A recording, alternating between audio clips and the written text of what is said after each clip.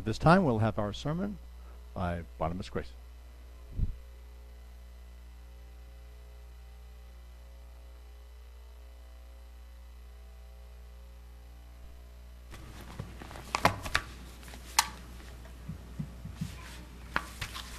Good afternoon.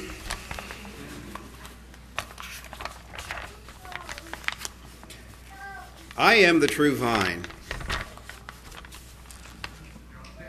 Stand by. Stand by the podium.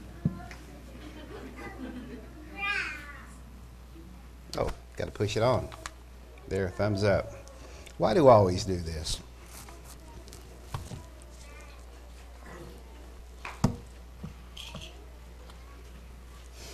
I am the true vine. I'm sure you guys remember that I would read that at Passover. I am the true vine, from John 15, and my Father is the husbandman. Christ, the Son of Man, describes himself as the true vine, rooted in the care of the Father, the husbandman, who is described as the planter, the caretaker, the caregiver, the cultivator. Verse 2, every branch in me that beareth not fruit, he takes away. And every branch that bears fruit, he purges it, that it may bring forth more fruit. So these branches are those who have come to believe in Jesus Christ as the Son of God and to believe in His Word, that His words are life.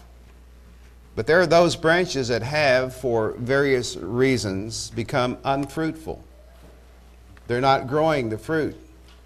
They're not into the sap that is coming through the branches, the veins of the branches.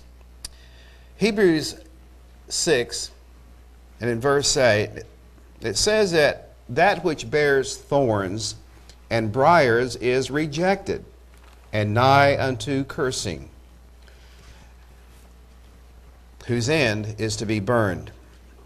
But not immediately, because the next verse we see, it says, verse 9, but beloved, we are persuaded. This is Paul speaking to them. We are persuaded better things of you, and things that accompany salvation.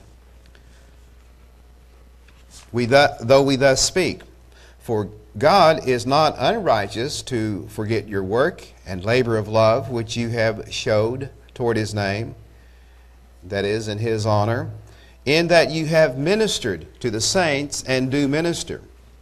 And we desire that every one of you do show the same diligence to the full assurance of hope unto the end, that you be not slothful, which is, lazy, but followers of them who through faith and patience inherit the promises. The NIV states it that God is not unjust. He will not forget your work and the love you have shown Him as you have helped His people and continue to help them. We want each of you, he says, to show the same diligence to the very end in order to make your hope sure. We do not want you to become lazy, he says, but to imitate those who through faith and patience inherit what has been promised. So we see that one of the things that causes us to not bear fruit is slothfulness or laziness. The spirit, of course, may be willing, but the flesh is weak. So we also know that to do good and to do it not, it is sin. However, we do know that there is none perfect. Yet we must not give up, and we must not doubt, but have hope in Christ, the true vine who feeds us through His Word. Let's go back to John chapter 15, verse 3. It says, now you are clean through the word which I have spoken unto you. And those branches that are bearing fruit are purged. That is, they are purified, purged of those things that are undesirable or harmful.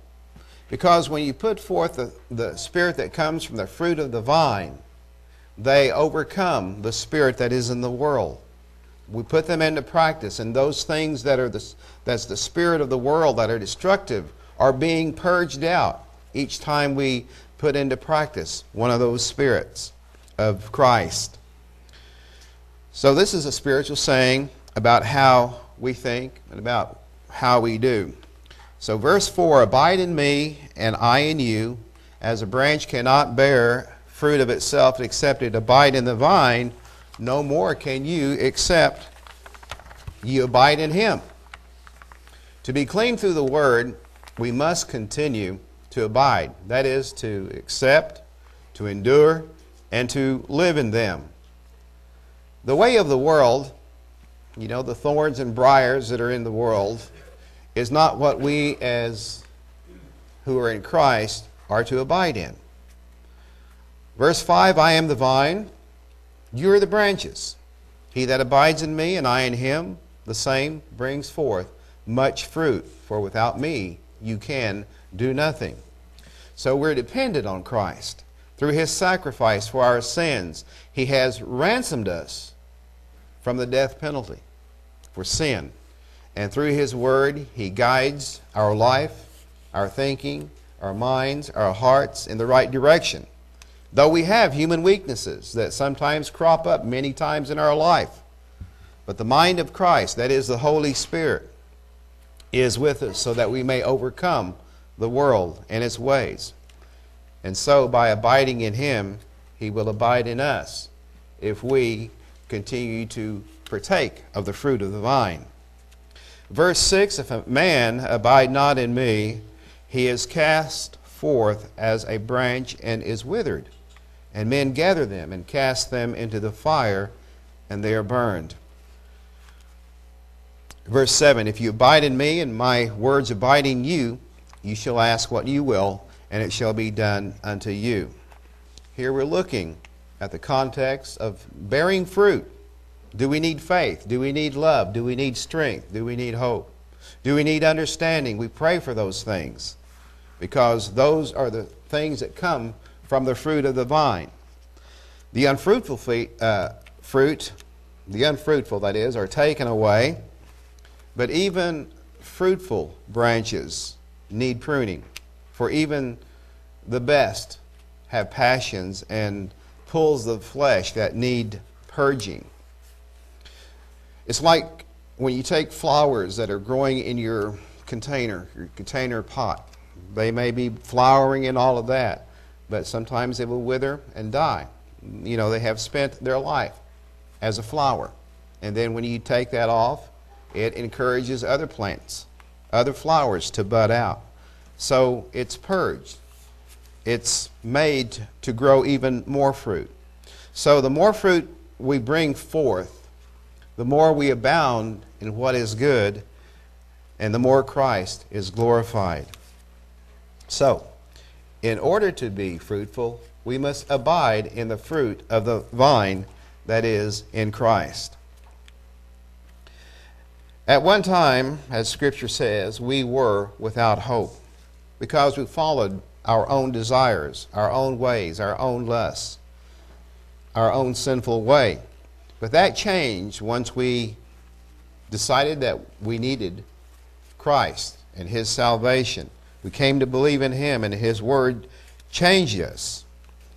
And our weakness, at times will become apparent even though we will have changed and been baptized and converted. There are times when weaknesses crop up, but then we still have to abide in his fruit and not give up on it.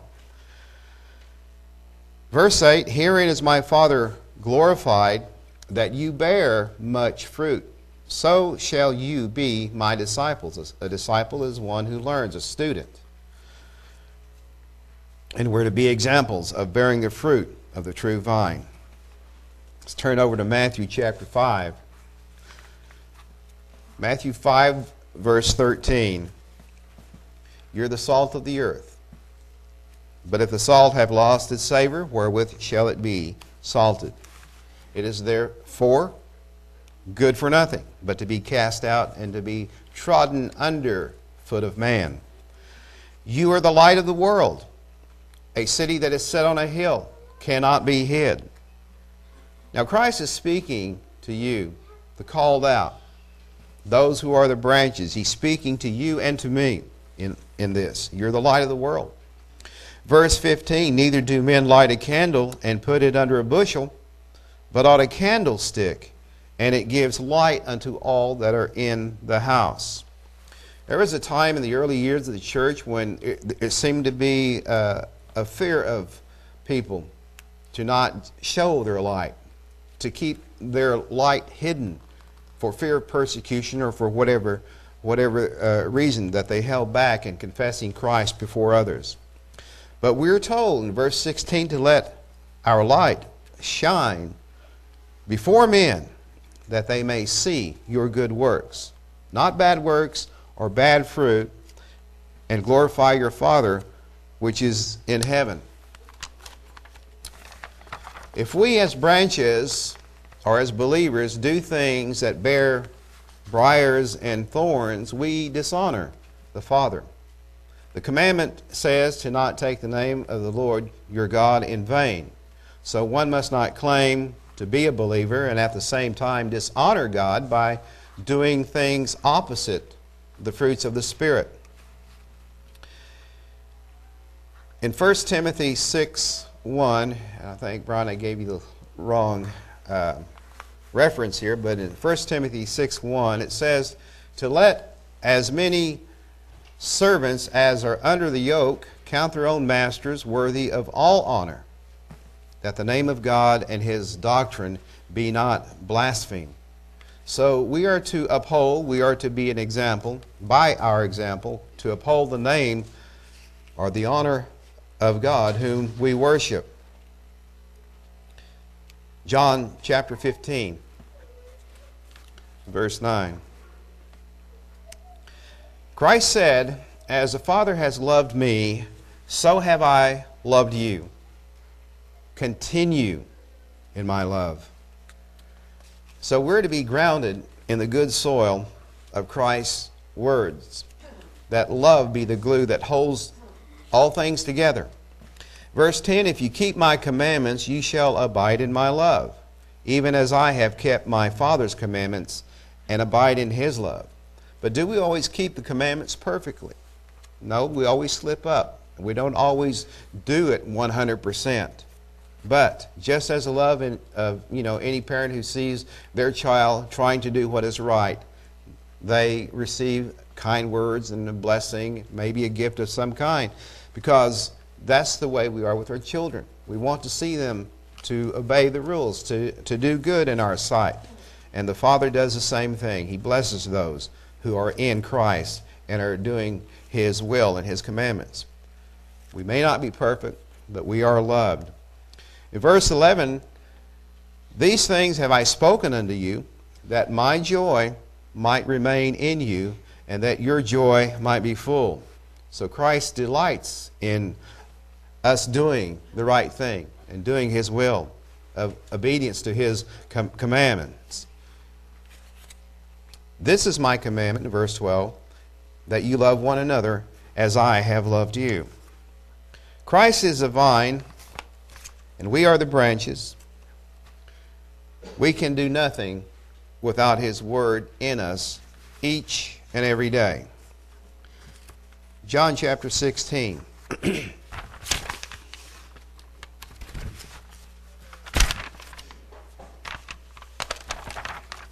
Verse 1. These things have I spoken unto you, that ye should not be offended. They shall put you out of the synagogues. Yet the time will come that whosoever kills you will think that he does God's service. And these things will they do unto you, because they have not known the Father nor me. So Christ was telling His disciples at the time of the things that would come upon them, because they would be different from the ways of the world. And they would be hated because the world hated Christ and His teachings. And even the same will come upon those who maybe at some future time who believe in and follow Christ. Verse 4, but these things have I told you, that when the time shall come, you may remember that I told you of them. And these things I said unto you at the beginning, because I was with you. But now I go my way to him that sent me. None of you ask me, well, where are you going? But because I have said these things unto you, sorrow has filled your hearts. So the disciples at that time were feeling sorrowful. Christ said he was going, but they didn't know where he was going. Verse 7, nevertheless, I tell you the truth. It is expedient for you that I go away.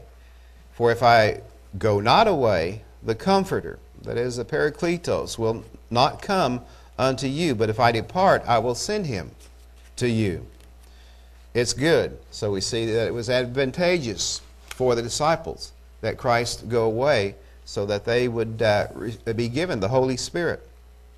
And when he, referring to the Comforter, or the Parakletos, which is a masculine noun in Greek, which is why it is a pronoun, masculine pronoun, he will reprove the world of sin and of righteousness and of judgment.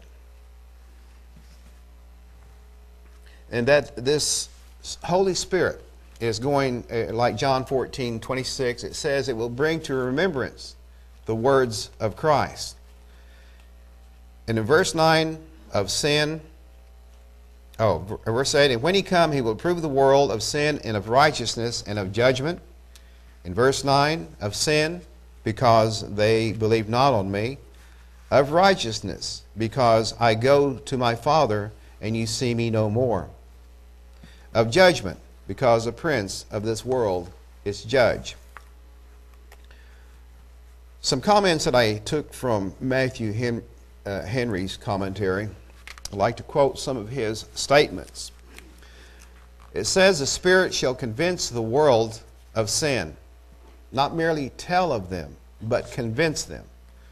The Spirit convinces of the fact of sin, of the fault of sin, of the folly of sin, of the filth of sin, that by it we are become hateful to God.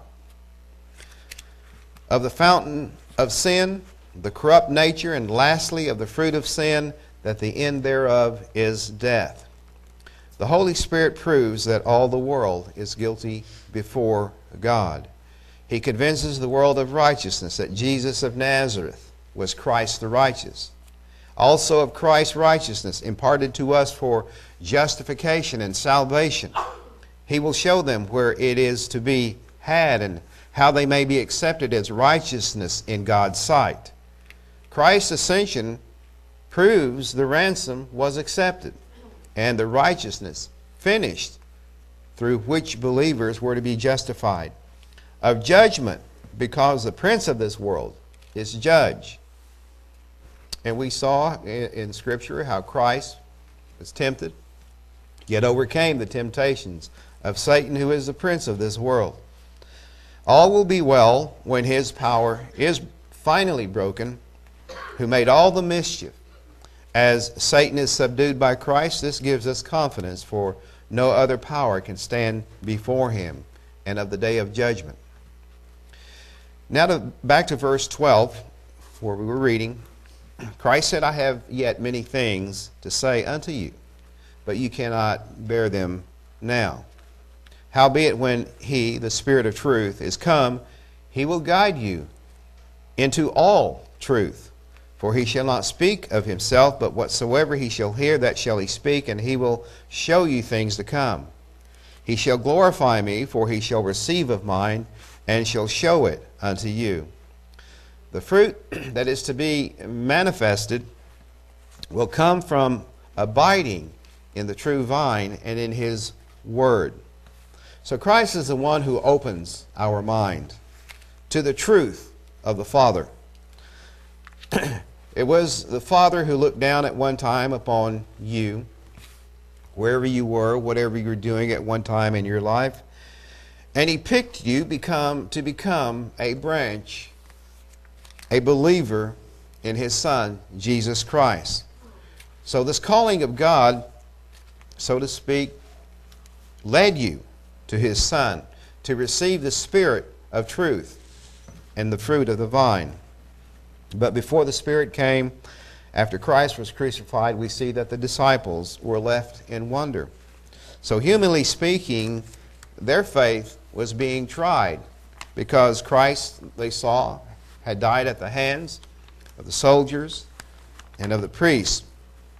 But only Christ can open their eyes. He can open their understanding. So that is why we need the fruit of the vine. Over in Luke 24. Let's just go down to verse 13. Behold, two of them went that same day to a village called Emmaus, which was from Jerusalem about 3 furlongs. And they talked together of all the things which had happened. And it came to pass that while they communed together and reasoned, Jesus himself drew near and went with them. But their eyes were holden, that they should not know him. And he said unto them, What manner of communications are these that you have one to another as you walk and are sad? And the one of them, whose name was Cleopas, answering, said unto him, Are you only a stranger in Jerusalem, and have not known the things which are come to pass there in these days? And he said unto them, What things? And they said unto him, Concerning Jesus of Nazareth, which was a prophet, mighty in deed and word before God and all the people, and how the chief priests and our rulers delivered him to be condemned to death, and have crucified him. But we trusted that it had been he which should have redeemed Israel. And beside all this, today is the third day since these things were done. Yea, and certain women also of our company made us astonished, which were early at the sepulchre. And when they found not his body, they came, saying that they had also seen a vision of angels, which said that he was alive.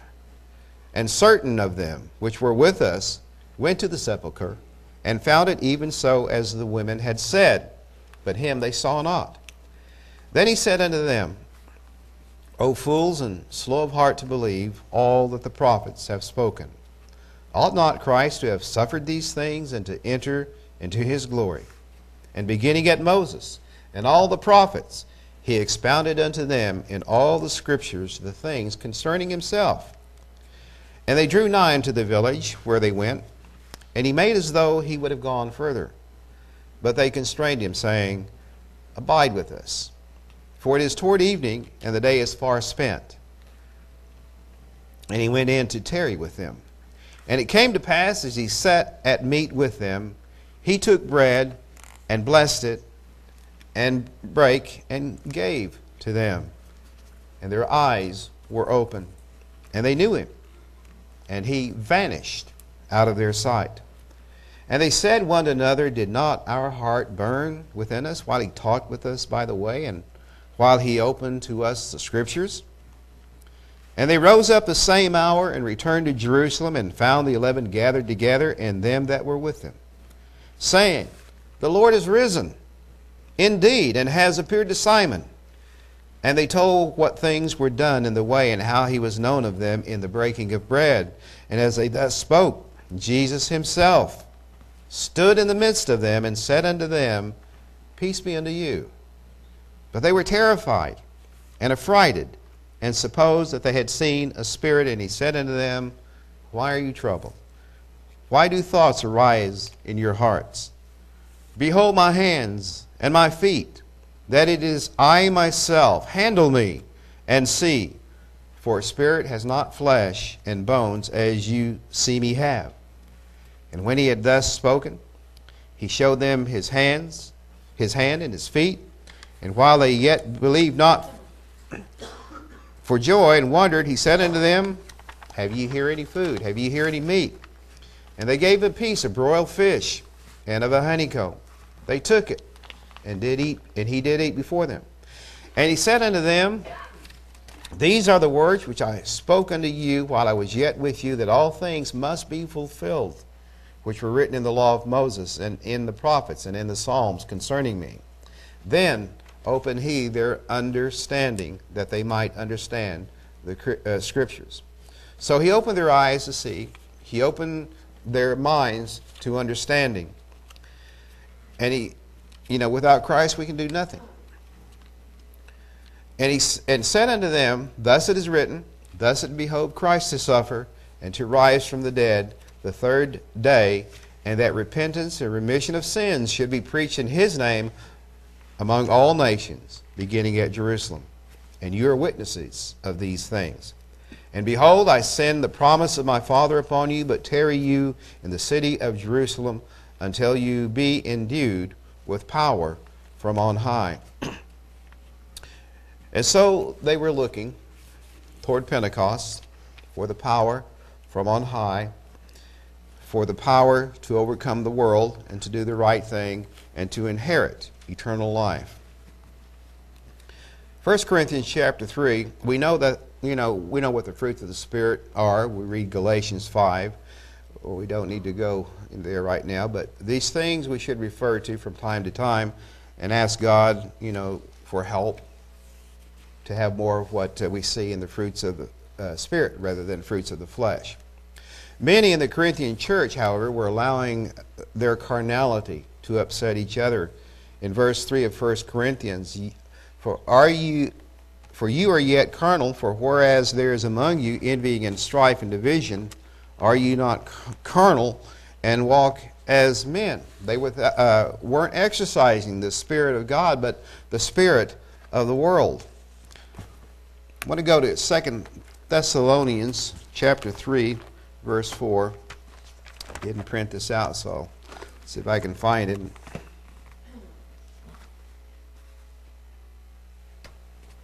There's a marker.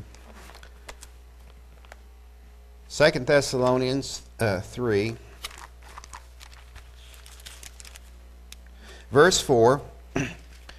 We have confidence in the Lord touching you, that you both do and will do the things which we command you. And the Lord direct your hearts into the love of God and into the patient waiting for Christ. The Lord is to direct our hearts. And we know that our hearts can be deceitful. Now we command you, brethren, in the name of our Lord Jesus Christ, that you withdraw yourselves from every brother that walks disorderly, and not after the tradition which he received of us, not walking according to the fruit of the vine, of the Spirit that comes from God through Jesus Christ and in his word to us. For you yourselves know how you ought to follow us, for we behaved not ourselves disorderly among you. This is Paul, Silvanus, and Timothy. They worked in unity among them, doing things appropriately. Neither did we eat any man's bread for nothing, but wrought with labor and travail night and day, that we might not be chargeable to any of you. Not because we have not power, but to make ourselves an example unto you to follow us. For even when we were with you, this we commanded you, that if any would not work, neither should he eat.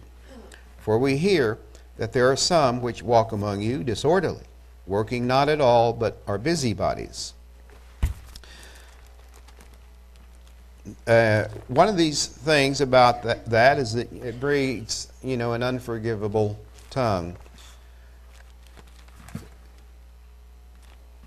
I won't go there, but you might just make a reference in your own to go to James 3:4 and read that. But let's go back to 1 Corinthians 3, verse 4. For while one says, I am of Paul, and another, I am of Apollos, are you not carnal? Let's drop down to verse 7. So then neither is he that plants anything, neither he that waters, but God that gives the increase. He that plants and he that waters are one, and every man shall receive his own reward according to his own labor. For we are laborers together with God. You are God's husbandry. You are God's building. According to the grace of God which is given unto me as a wise master builder, I have laid the foundation, and another builds thereon. But let every man take heed how he builds thereupon. For other foundation can no man lay than that is laid, which is Jesus Christ. If any man build upon this foundation gold, silver, precious stone, wood, hay, stubble, every man's work shall be made manifest, for the day shall declare it, because it shall be revealed by fire, and the fire shall try every man's work of what sort it is. And if any man's work shall be burned, he shall suffer loss, but he himself shall be saved. So in essence, nothing must be laid upon that foundation, but what that foundation will bear. And Christ is our firm foundation. He is our immovable rock, able to bear whatever thing you put upon it. We have burdens, we have trials, we have wants, we have desires. He is able to help us bear those things that we need.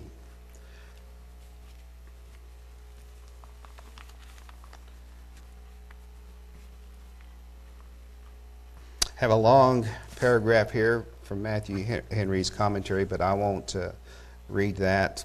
But let's go to verse 16 of the same chapter here. Would like to conclude with this.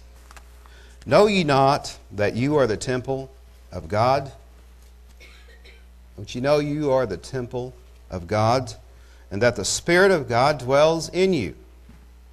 And if any man defile the temple of God, him shall God destroy, for the temple of God is holy, which temple you are. Now there are those who, as grievous wolves, will try to enter in, bringing in corrupt ways, opinions, doctrines. And so we have to take care that these things do not enter into our mind and cut off the fruit of the vine. Our world today has a way of stuffing its thoughts into our heads and causing it to be leavened with all sorts of evil thoughts, evil things, evil ways. There are spirits that work in high places, deceiving, misguiding. But Christ said, my kingdom is not of this world. And the calling that is made to us is to come out of this world and to have a part in that kingdom that is to come. The day is coming, and we know it will, when we will give account. But judgment is now upon the house of God. But by the grace of God in Christ, because we abide in Him and He in us, we will find mercy. And unless the Lord, unless the Eternal shall build the house, we will build in vain. Over in Acts, Peter said to the crippled man, silver and gold have I none, but such as I have I give you. In the name of Jesus Christ of Nazareth, rise up and walk. So Peter was connected to the fruit of the vine and was able to share a spiritual thing, a spiritual need for someone. So as the day of Pentecost approaches, let us be with one accord, in one place, abiding in the fruit of the vine, that is Jesus Christ, our Savior.